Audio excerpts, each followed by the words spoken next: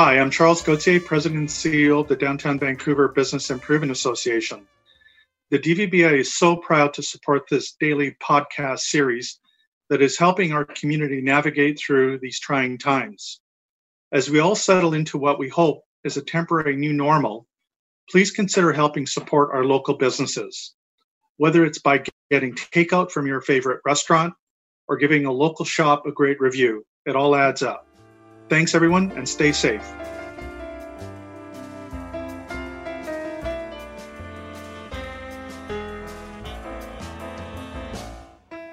I'm Hayley Wooden with a short COVID-19 update before we get to our regular Coping with COVID interview segment. Businesses seeking assistance from the federal government's wage subsidy program will now only have to show a 15% drop in revenue March to March, that's 2019 to 2020, to be eligible for that program. Previously, the federal government required businesses to show a 30% decline in revenue, a threshold that met some criticism from businesses left out of the Canada Emergency Wage Subsidy Program. The federal government has also said that organizations participating in the Canada Summer Jobs Program will get an up to 100% subsidy to cover the cost of hiring students. The government also announced today that it will extend the time frame for job placement through to winter. And finally, clinical trials on a drug to block the COVID-19 virus will begin Thursday at 10 centers in Europe. A UBC researcher who's leading the work says that a drug that works could be available by this summer, but he's also warned that a vaccine could be 12 to 18 months away. I'm Hayley Wooden. Thanks for watching. Now on to Kirk LaPointe for today's interview.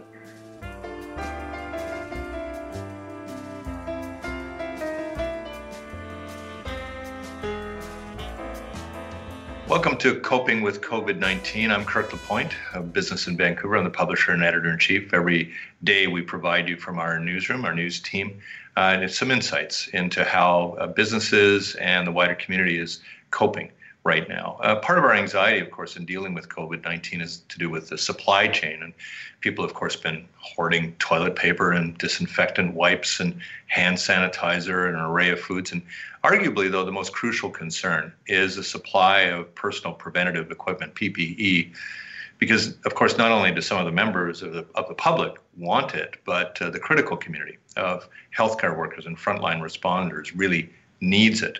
Life Sciences BC is leading an initiative to ensure that the equipment is in the right hands and the right amount of help to contend with COVID-19 and its challenges. And I want to discuss the initiative and the work of the science community in BC right now with Wendy Hurlbert. She's the chair of Life Sciences BC. Good to have you with us from your home today. Thank you, Kirk. And nobody's much in an office. I'm still in one, rather remotely from everybody else. But in this case here, you've got a lot of labs that are closed, and you've got to wrangle a lot of equipment in a hurry. Where do you start with this? There's a lot of people that are working on this very hard. We stepped in to try and basically coordinate the efforts on behalf of the industry. That came out of the fact that we were bombarded with people asking us how they could help. And when I reached out to PHSA and some of the hospitals and health authorities, they said the best thing you could do to help is actually help coordinate the activities on behalf of the industry. Yeah. So we have 5 different work streams as we relate to the supply chain. One is related to PPE, as you said. Another is related to broader supplies, reagents, equipment, etc. Another is about labs, which I'm sure we'll talk about some of the labs being closed. Talent, because we have a lot of really great talent right now that is being underutilized, and we want to help enable the talent to be used in the appropriate talent to be coming back into the system to help with the response. And then the last one, there's a number of initiatives, as you are probably aware of, about repurposing manufacturing to try and ensure that where we have the gaps in the supply chain, to the extent that existing facilities can be repurposed to help close that gap. Yeah, let's start with I think the most human side of all of this, and we were talking about this just before we started, which is that this is a community that actually its purpose is to research in order to improve our lives, our well-being, and our health, of course. So this could not have been a terribly difficult thing to mobilize all of these people to start pitching in, right?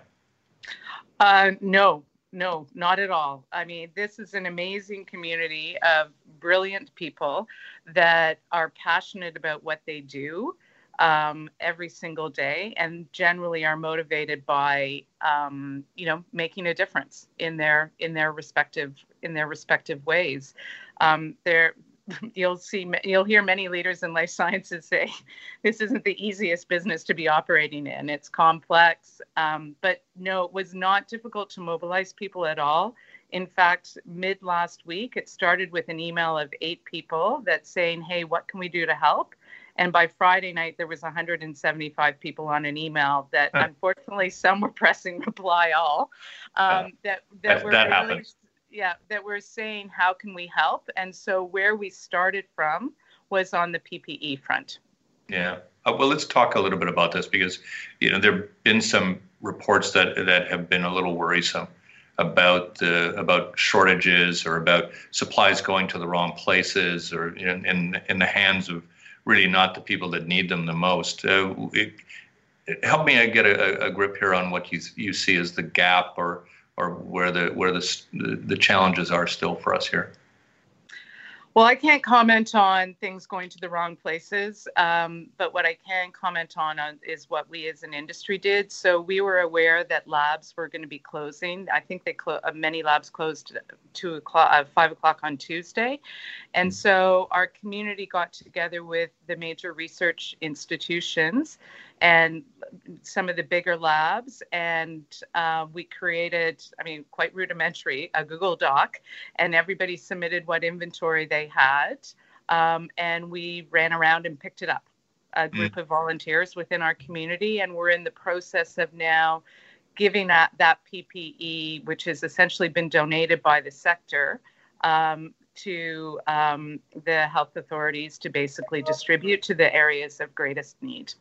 Yeah. Does it leave the community, do you think, relatively confident that there is going to be enough, at least for the near term, before there's, say, a new level of manufacturing going on?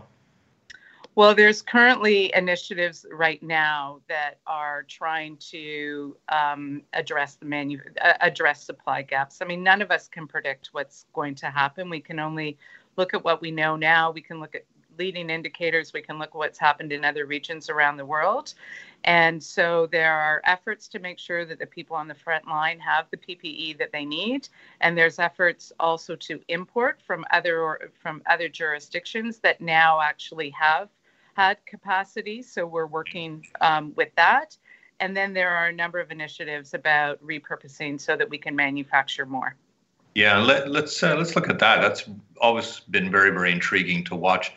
A number of very big plants suddenly turn their attention to things like building respirators and some of the larger scale equipment. Are we seeing a fair amount of that already in terms of our own manufacturing and being repurposing for this time? I'm not aware of any. I'm aware of organizations that are evaluating it right now and are looking at where they can retool and where they can, have similar enough processes that can be reapplied. I'm not aware of any that has actually started yet in Canada. I do know that there is a lot of work going on in the medtech space about potentially redesigning ventilators that can be manufactured more quickly. One of the things we have to remember in all of this is we do want to maintain the quality systems that we have in place in our health sector, and so we have to follow the protocols to make sure that if people are redesigning ventilators, they are going to pass the quality standards. They need to be approved by Health Canada, etc. But there are people working round the clock on that. I've heard, but I don't personally know of global manufacturers that are redesigning their efforts as well, because for many, this has been going on for months. Yeah, exactly. The other part of it, of course, that you mentioned is that a lot of labs just shut, and I would imagine there are very few of them that are opening at all at the moment. talk about what kind of scale we're talking about here in this province when that many labs suddenly shutter. You're dealing with thousands of people, right? Yeah, there's a number of people that work obviously in this sector. Our latest estimate is there's about 18,000 people across the province. That's not necessary. That doesn't include the whole healthcare system. That's more the life sciences sector. I think what we're going to see is, the labs that were left open, from my understanding, were those that were working on COVID-19 activities.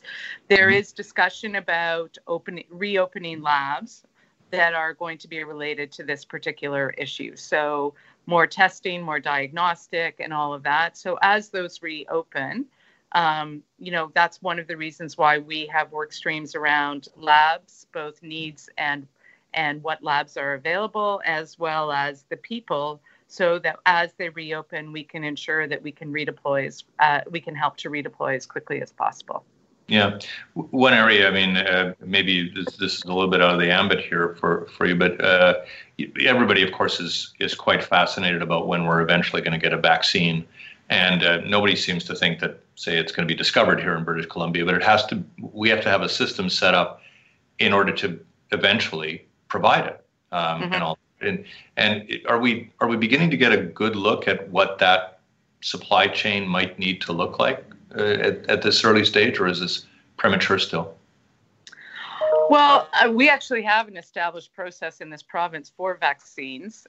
So while in the world of social distancing, it may need to look a little bit different, I wouldn't be overly concerned about if a vaccine arrives and the supply is there, that it can't get to the people. I think that is an area that generally our healthcare system across the country has protocols and tracking mechanisms for vaccines. I think it's really more the issue right now, I think, is really around ensuring that we have the constant supply chain available, and that and we're working collaboratively with the province to ensure that we're being helpful and providing them what they need and not being a distraction. Yeah, I'm trying to pick up on the intelligence that you would be getting from within your own organization and its membership. But the other area I would wonder about is the interrupted research, and how serious that is if it protracts for 2, 3, 4 months. What do we, are there risks out there in terms of important research largely having to almost start over again, or things like that? What generally are you hearing? I think there are people that are concerned about the research being stalled. I think it's hard to know what the impact will be when we don't know how long it's going to be stalled for. I also am probably not the best person to comment on that. I would talk to, UBC is an amazing research facility. It's one of the reasons our sector is so strong, because of the research that comes out of there. And I would probably reach out and talk to them. It's hard to know how long some of this research will be stopped. And I don't think anybody can answer that right now. Yeah. As far as your own operation, we were saying before you got on, you really pivoted the organization in a hurry, and with a pretty small staff, you've had to figure out a whole new purpose in a way for all of this. What are your workers feeling like these days? Well, we are a small staff, as you know. We've got 3 or 4 people. We sort of punch a little bit above our weight sometimes. So everybody's working from home. We have canceled, we do a lot of events. We've canceled all of our events. We're looking at potentially doing webinars to support the community on topics that they need to know about. I think our workers are our team is like everybody else. We're trying to adjust to the new normal. We're trying to do our part.